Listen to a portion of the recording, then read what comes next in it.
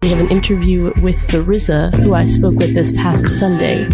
He was in Montreal for the Phi Center screening of his 2012 kung fu drama, The Man with the Iron Fists, which he wrote, scored, acted in, and directed, alongside co-director Eli Roth and his mentor Quentin Tarantino.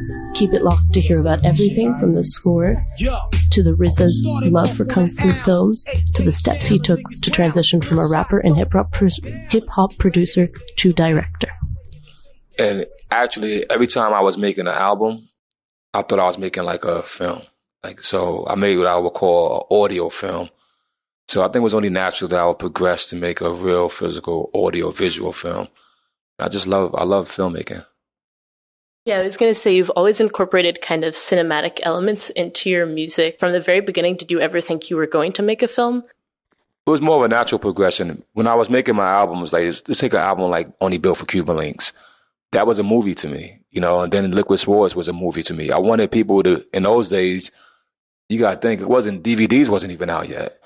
So I wanted people to be in their cars and put in my cassette tape at that time and feel like they had a movie while they was driving. That was my ambition. Now, I didn't think that it would lead to me becoming a filmmaker. That was actually a blessing. And it wasn't until I met Quentin Tarantino that I really felt that I would take on this task of becoming a filmmaker. Can you talk a little bit about your cinematic influences and working with Quentin Tarantino and how that kind of affected your vision and how you approach being a director? My cinematic influence may start from people like Sergio Leone, Brian De Palma, Scorsese, all those guys from the early films, right? As well as Chang Che, who was a famous kung fu director. But I had the privilege in 1995 or 1996 to meet John Woo. He was the first guy that I spent a lot of lunches talking to him about, filmmaking and what he did, because I was such a big fan of his.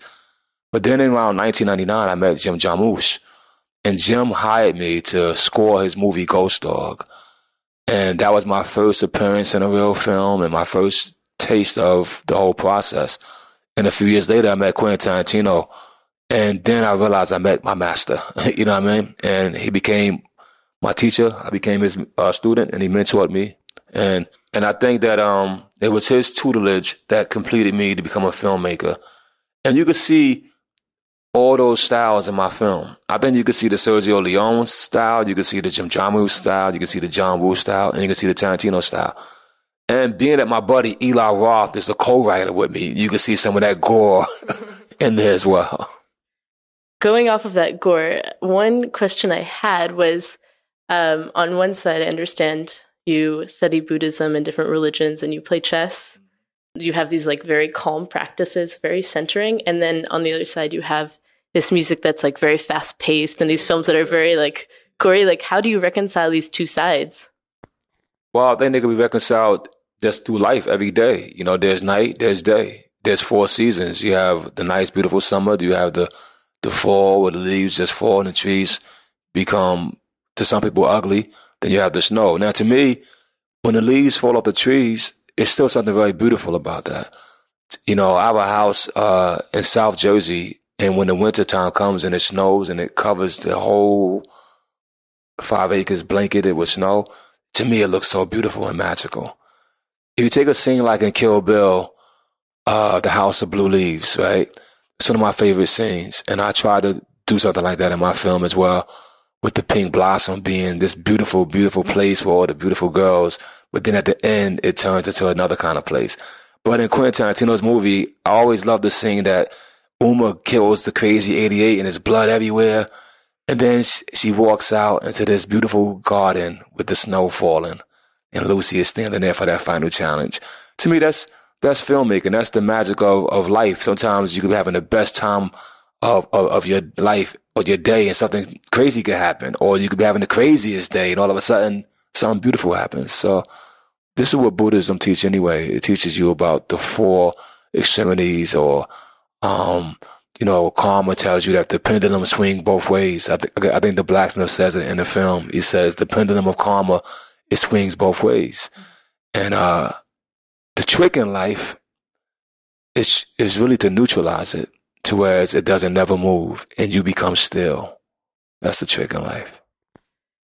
So can you talk a little bit about the transition from music to film and how that was for you, what steps you took to make it smooth, and do you feel like you fulfilled the goals that you wanted to fulfill as a filmmaker so far?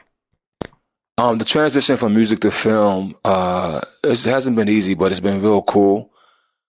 You get an extra privilege, I think, of having success in music. You get like a name value that when you go to Hollywood, you will get a chance. Now, that chance may be a one-shot deal. And I didn't want that one-shot deal. I wanted to make sure that I understood the craft of filmmaking in front of the camera and behind the camera. So if you notice me as an actor, I try to take on a lot of characters that wasn't hip-hop, you know, in Derailed or Funny People, American Gangster. You'll see me always trying to stay away from this hip-hop guy. It wasn't until I did a season of Californication that I embraced the hip-hop character. And my idea was I wanted to be taken seriously as an actor. So I took up coaches to help coach me. I read books, you know, to help guide me. And I also took the advice of Harvey Weinstein, who said, RZA, you are a natural. And I used my natural ability mixed with my learned ability to try to bring forth different characters.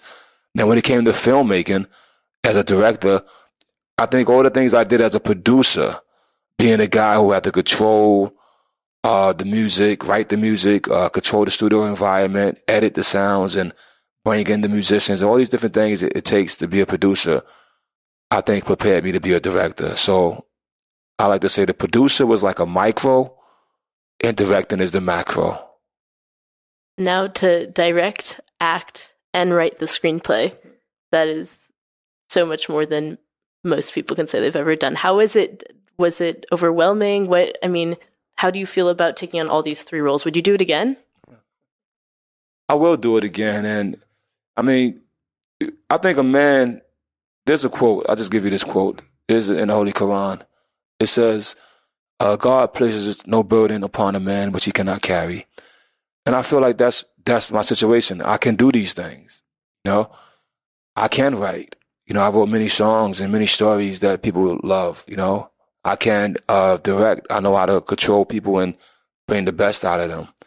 And I can perform. I've been on stage in front of thousands of kids jumping up and down, doing what the RZA does. So these three things are in me naturally, and I'm not shy or scared to put them together to do what I have to do. Yes, it's overwhelming though. It's not easy. I'm not going to say that that's an easy, smooth ride. But after great difficulty comes ease. I use this analogy when we was doing the film because I got into a fight with my producers, right? And it was right near the end of editing, and they had their ideas, and producers got power, and you got to listen to what they want to do. And I was just fighting with them, and I felt a little depressed, and I almost gave up. Like, I was like, I'm not coming back to the editing room. Fuck it. I don't give a fuck what happens. I did my job and all this shit. And I remember talking to my wife about it, and she was like, no, Bobby, you got to continue all the way to the end. Then I went to Tarantino. I complained to him. I said, man, they want me to put the music in there and score it. That's too much, man. It's too much for one man. He said, no, Bobby, you're going to score this film. Who else is going to do it? You got to carry it all the way to the end. That's what a director and a filmmaker does. And so I thought about it, right? And it's like a woman in labor. The pain of labor is the most excruciating pain y'all going to have. And it's right before birth that it gets even the worst intensity. But after it's over, you have a whole new life, a whole new generation, and a whole new chance of beauty. And that's how I felt. Now a little bit about the martial arts culture. Clearly, like Wu-Tang, even the name, it all alludes to this martial arts culture. When did that interest really spark? Like going way back to the childhood. Can you tell me a little bit about just those initial moments? Yeah, my first film I ever saw, right, was Tom Sawyer in a movie theater. It was like the first time I went to the movie theater. It was a Tom Sawyer Huckleberry Finn movie, and I liked it. My second time to the movie theater, though, was, I think, Star Wars. And it was a double feature. It was Star Wars playing with the Swarm. And if you look at Wu-Tang, we got the Killer Bees. We speak about the Force and these kind of ideas. And my third time to the movies was Rocky. And And then my fourth time to the movies was a double feature it's a Bruce Lee film called Fury of the Dragon and Black Samurai with Jim Kelly. And that's when I became a buff, when the first time I saw Kung Fu fighting on the screen. And I never forget being taken, accent, selling newspapers. I'm only 9 years old now. I'm selling newspapers, trying to get money to go to the movie theaters. And I would save up $2 or $3, and we'd go to movie theaters on Saturdays. And it'd be triple feature Kung Fu movies. And I just loved them. And I just would always go. Even as a teenager, I would cut school and hang out in the movie theater. So at first it was the action, seeing one guy beat up 20 guys, or I thought Chinese people could really jump off of roofs and jump up like that. I thought they could really do it. I was scared of them for a while. But then at my teenage years, and I'll just say this at the end of the question, during my teenage years, I watched the movie 36 Chambers again. And for the first time, I heard the wisdom that they were trying to teach us in the movie. And to see that it was a bunch of college kids being oppressed by the government, and they wanted to make a change, and they sacrificed their lives and their family lives to make that change. And to see that they had to go to a place to learn Buddhism and martial art to better themselves. These things really inspired me, and I started buying books, and I just took it more serious. So since the early childhood age through adolescence and teenage, Kung Fu and martial arts has been a big part of my life, and it still is. And what do you hope to communicate with your films to your audience? Do you want to incorporate this Buddhism and just like the balance that you've been talking about, or is it more just about the action and the entertainment? Oh, I think in my film, I'm striving to incorporate all the above. I want to incorporate fun entertainment, because a movie to me should be entertaining. If you look at Star Wars, it takes place in a galaxy far, far away. Okay, we're never going to get there. All right, but it gives you this imagination. But yet, within the middle of that, you see the struggle of a person and the struggle of a family, actually. And within that, you see the magic of a lightsaber and all these things. So to me, that's what a film should be. So in my film, The Man with the Iron Fist, of course it's action-packed. But at the same time, I got a guy who could turn his body to brass. That's magical. And a guy who could shoot blades all out, Then at the same time, though, there's a scene which I fought for, because the producers was not really supportive of this particular thing. But the scene where he goes to the temple and he learns some wisdom. Because to me, a person should walk out of a movie theater feeling all points of stimulation. He should have got a good laugh, maybe a good cry, some stimulation of entertainment that could even feel sexual or feel aggressive, get rid of the aggression. But he should also walk out with a grain of wisdom. And so all my films, I would strive to have these things in it. Sometimes one more than the other. Maybe on my next film, you'll get more philosophy and more warmth in that part and less action. Maybe I'll do a film that says all action, that ends with a philosophical ending. But I want to always be able to stimulate these emotions and these ideas inside my audience. So thinking about your future films, in Wu-Tang, but you in particular really changed the hip-hop genre. Do you think that you can have that same effect on the film industry? I mean, what do you have to bring? Yeah, I think I have the potential to have that same effect on the film industry, because it's coming from a different point of view, a different kind of training. First of all, I'm trained by Quentin Tarantino, and he changed the film industry. He's the master of Pulp Fiction, and since he brought Pulp Fiction to the screen, every year there's a dozen films that's imitating his style. One thing I think I did do, and I will say I learned a lot from the Asian directors, and you can see that in my film.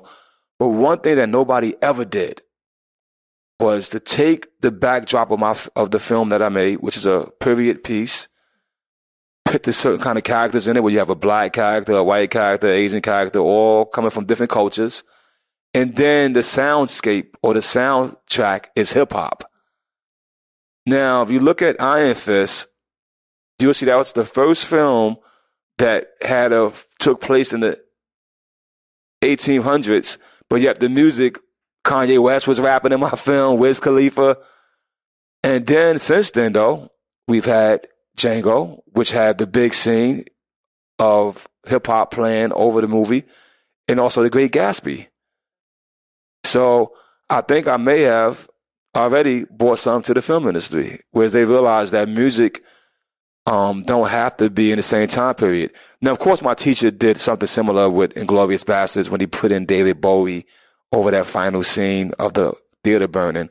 But to have hip hop itself on a major motion picture playing with the A-list actors, I don't think has been done until Iron Fist.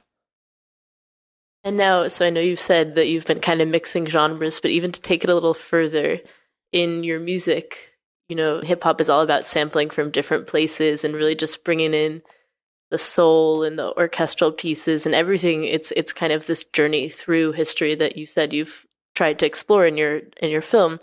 How do you think you're going to take that further? Are you going to explore other genres in the future? Yes, I do think I will aim to explore other genres, whether I'm writing it myself. I'm in the process of writing a film right now named One Spoon of Chocolate. I don't know if that's going to be my next one that we would get the green light for, but I'm writing it. And I'm just really approaching filmmaking the way I approach music. If I could best put it in the chronological statement, if you think about in the music, I first made Enter the Wu-Tang 36 Chambers, and then I made Tikal. Then I made Only Built for Cuban Links, Liquid Sports, Return to the 36 Chamber, Old Dirty Bastard, and Iron Man. And in hip-hop history, a lot of these albums are considered in the top 100 and the most influential ones, right? So if I could do the same thing in film, that'd be a great blessing. And that's my goal.